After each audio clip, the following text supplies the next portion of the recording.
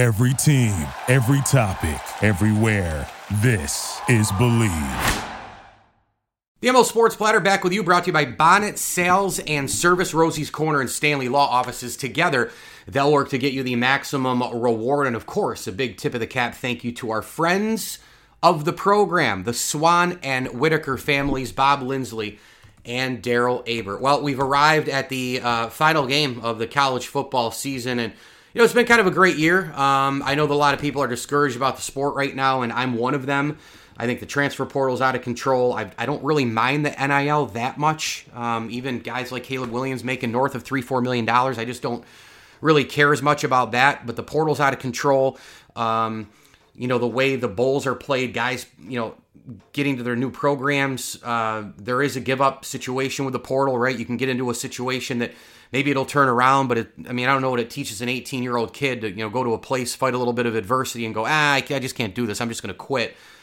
There's just so many factors and layers to it. The bowls overall have been horrendous, but none of the bowls really matter, right? They're glorified exhibitions. I do think they're important for most programs and certain programs from the standpoint of guys who are going to be there and programs that are building and maybe a new coach coming in. Hello, Syracuse. Programs in transition. I do think they're important in a case-by-case. But overall, they're glorified exhibitions, and as long as all these guys are transferring all the time, the product's just not going to be that good. And then you have Florida State, a program that gets screwed out of the college football playoff. Fans come at them with, they're not that good anyway. Well, come on, they had 13 starters out of the game, opt-outs and all the rest. I got into some battles with buddies of mine who were like, they quit on the team. It's no different than anybody else. What about Kyle McCord? How come nobody's talking about Kyle McCord, who's coming to Syracuse, who transferred out from Ohio State? Did he quit on his team? What about Caleb Williams of USC? He knows he's probably going to be the number one pick in the NFL draft. He didn't play in the bowl game, doesn't want to risk injury. Did he quit on his team? If you're going to hammer Florida State, you need to hammer everybody. And oh, by the way, Florida State's situation, much different than all of those others in terms of getting screwed by the committee, and many of those players are also NFL bound. So it's it's kind of a two-hitter there, right? It's a double whammy. It's not just a transfer situation. It could be transfer and pros, and/or pros. It could be anything, screwed by the committee. It could be three-way at this point. You could be a guy who's transferring out of the program and you have NFL aspirations in a couple of years. So the whole Florida State thing's a disaster, but what they really want at the end of the day is they want to make money. They want you watching the games in front of your television, eating a ton of food during the holiday season, and eating your eggnog, drinking beer, drinking wine, drinking mixed drinks, and watching all the football, and most notably, football that you hope is great or elite in the college football playoff. And we got both of those. And I'm going to preview the championship game between Michigan and Washington, but I just had a couple of quick thoughts on the two games before that got us here. And I'll be real quick with this. Number one is it's very simple with the two games, right? Michigan and Alabama and Washington and Texas. You basically saw these four teams kind of play how they've played all year, right? Michigan, they win in the trenches. They beat you down. They crush you physically. They win the line of scrimmage, and they have the ground and pound, and then on occasion, J.J. McCarthy makes that redonkulous throw, and you're screwed. And the defense is going to come at you, and they're going to send 15 to 18 kids to the pros, right? That's where we're at with that. And McCarthy was good, right? The kid Wilson from Michigan had some really nice catches in this game. Blake Corum was dominant like he has been. It's funny, my buddy Kevin Rich loves Michigan, and I had told him, a couple months back, I was like, Blake Corum for him, for Heisman, perhaps. I could have made the argument for this kid. I really could have. He is the straw that stirs the drink for this team. 1,100 plus yards, tough as nails, heart of the team, 25 touchdowns on the year. Corum's the best running back in college football. So Michigan won the way they've won. Alabama lost the way they've lost all year long. They had a very, very, very iffy offensive line. And that last play of the game was stupid. The last play of the game, all the timeouts, all the BS, all the time wasted, you knew what they were going to do. They were going to run a shotgun to Milroe. And I love the people like, if the snap was clean, he would have made it. I don't think so. Everybody knew that was coming. Everybody knew that play was coming because the only guy who's going to get the ball there is Milroe. Now, Having said that, I would have given the ball to Milroe also, but I would have bootlegged him out, tried to maybe see if I could find an open receiver or whatever in that case. Or, I don't know, try to bootleg him out and see if he has a one-on-one situation with a linebacker who he can beat with his moves. So Alabama lost the way they've lost all year. It was still a great year for Alabama. This probably should have been like a 9-3, 8-4 type team. But Milroe came on. They pulled out a lot of tricks out of the hat. They beat Auburn on a 4th down and long. They won a bunch of games probably they didn't belong in. And I still think it was a really great year. I mean, they win 12 games. I know Alabama fans are not going to listen to this and agree because it's Alabama, but it probably was more like a 9-win team this year. I mean, seriously. They won 12 in total. They won the SEC, and they ended up in the college football playoff. I don't know, man. That seems like a great year to me, even by Alabama standards. Alabama fans, the only ones who will argue with that because of ridiculous expectations. Washington, 37-31 over Texas. Washington is the best offense in the country. They have been from day one. They're the most explosive offense in the country. And I just will tell you right now, I mean, why not Michael Penix Jr. as the first quarterback taken in the NFL draft? I mean, 430 yards, 2 touchdowns. He throws dimes. There's nobody who throws a prettier, deeper, more accurate ball in college football. Dylan Johnson, super physical. Don't know if he'll be ready for the championship game. But he was unbelievable in this game, 2 touchdown-wise. He didn't have a ton of yards, but he got some big ones when it counted and was great in the red zone. And then they have 3 legit NFL wide receivers led by Romeo Duzé, who should be a top 10 or 15 pick. He's unbelievable. Jalen Polk as well was unreal in this game. Both of those guys combined for 227 yards and a touchdown. They were absolutely spectacular. Washington, explosive. And Texas kind of gets in its own way a little bit. They pass it a little bit too much, and they try to get a little fancy, and they try to use the offense of theirs to counter the offense of Washington. And Washington's is better. It's superior. Quinn Ewers is really good. He's not Michael Penix Jr. Baxter is really good. He's not Dylan Johnson, and Penix Jr. can run out of the pocket as well. I think that Baxter and Blue should have been used a little bit more. Ewers can also run. I think they should have run the football more and then set up the pass. Maybe kind of use more methodical plays and a balanced offense to keep it away from Washington. But either way, those 4 teams, 2 great games, 4 teams, won and lost the way they've won and lost all year. And now we've arrived at Washington and Michigan for the championship game, which I will preview next on the ML Sports Platter, brought to you by our tremendous friends over at Rosie's Corner. Stop by for Fish Friday every week, Route 11 in Brewerton, in front of the Brewerton Bridge. Rosie's Corner is a proud ML Sports Platter sponsor, and thank you as well to our good friends from Ken's Auto Detailing and Bowers & Company CPAs. The championship game tonight, Michigan, Washington. Who takes it? The matchups. I can't wait for this one. We'll talk about it all next on The Platter, brought to you by Stanley Law Offices. Mike Lindsley back with you on the ML Sports Platter, brought to you by our good friends at Stanley Law Offices. Together, they'll work to get you the maximum reward. And I do want to throw a quick tip of the cap thank you as well to Trey Walewski of Under Armour Golf, Courtney of Maple Downs Senior Living Community, and Ken's Auto Detailing, Route 11 in Cicero and Brewerton area. If you need a car detail, truck, boat, whatever it might be, or the chrome coating for the winter season, head on over to Ken's Auto Detailing and follow them on Facebook for all of their specials as well. The ultimate chess match. The ultimate contradiction, right? The ultimate black-white, Jekyll-Hyde, snow-sun game, Washington and Michigan. 14-0 against 14-0. Takes you back to the early 90s, does it not? Redonkulous matchup here.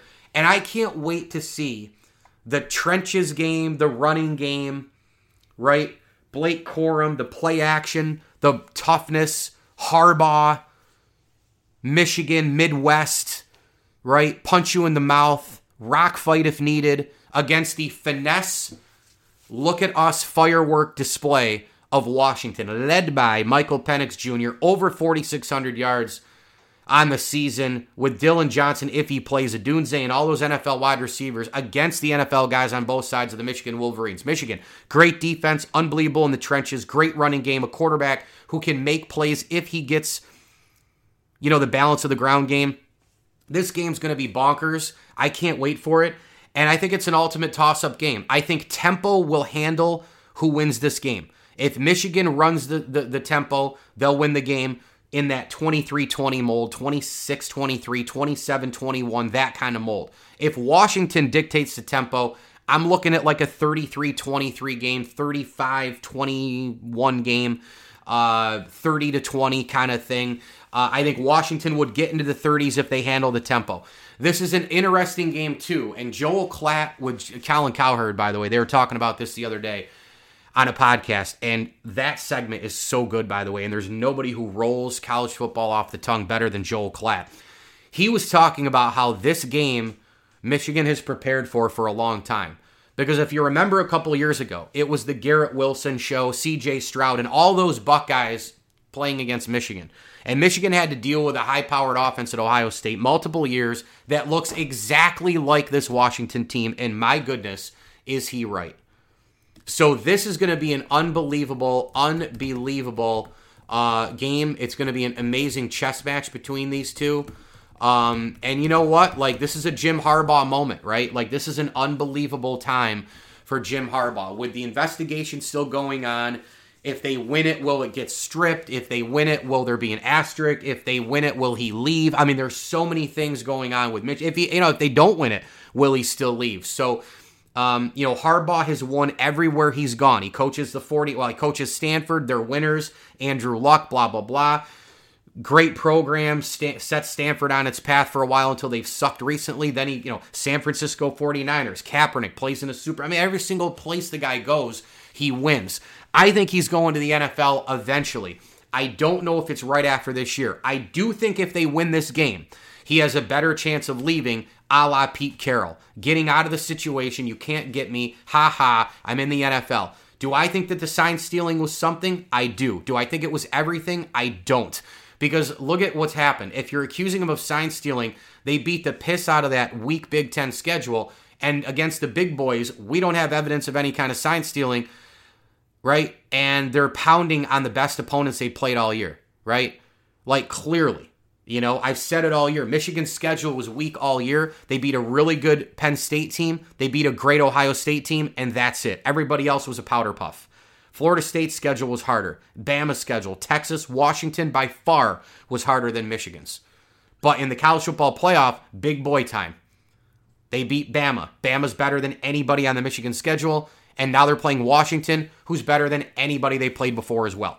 Kalen DeBoer, big moment for him.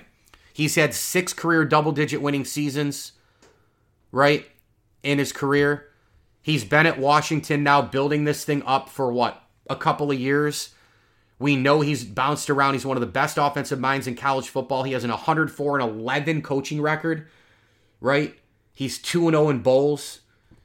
Unbelievable pedigree as OC, Southern Illinois, Fresno State, Eastern Michigan, and Indiana, blah, blah, blah. Fresno State head coach for 2 years, right? He's a Midwest kind of guy, South Dakota, loves the cold. And he played baseball at Sioux Falls, by the way. Isn't that unbelievable? That's pretty incredible.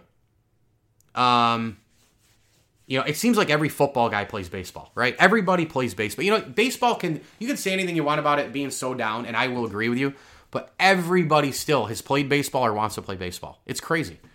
It's crazy. So in this game, again, tempo, it's going to mean everything. I have no idea who I want to pick.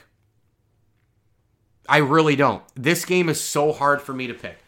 I think this game is going to come down to a couple things. Tempo, which I've already mentioned. And I think a big turnover somewhere. I don't know where it's going to happen, but can Michigan's corners control Odunze and pick off a play? Can they do that? Michigan likes to mix and match the secondary a la the Baltimore Ravens. You saw the Ravens do that against the Dolphins, where they play press man, and then all of a sudden it's like, hi, we're going to play zone, and Tyreek Hill's like, WTF, what? So I think matchup tempo, big turnover, fast start. Can McCarthy, if he's asked to, if Washington gets out in front, and Michigan can't just run with Corum, can McCarthy, put on a superhero cape and somehow make some amazing throws to equal Penix Jr.? I don't think he can do it for a whole game. I think he can do it for a quarter or two. McCarthy also was efficient this year like you wouldn't believe. 22 touchdowns to 4 picks.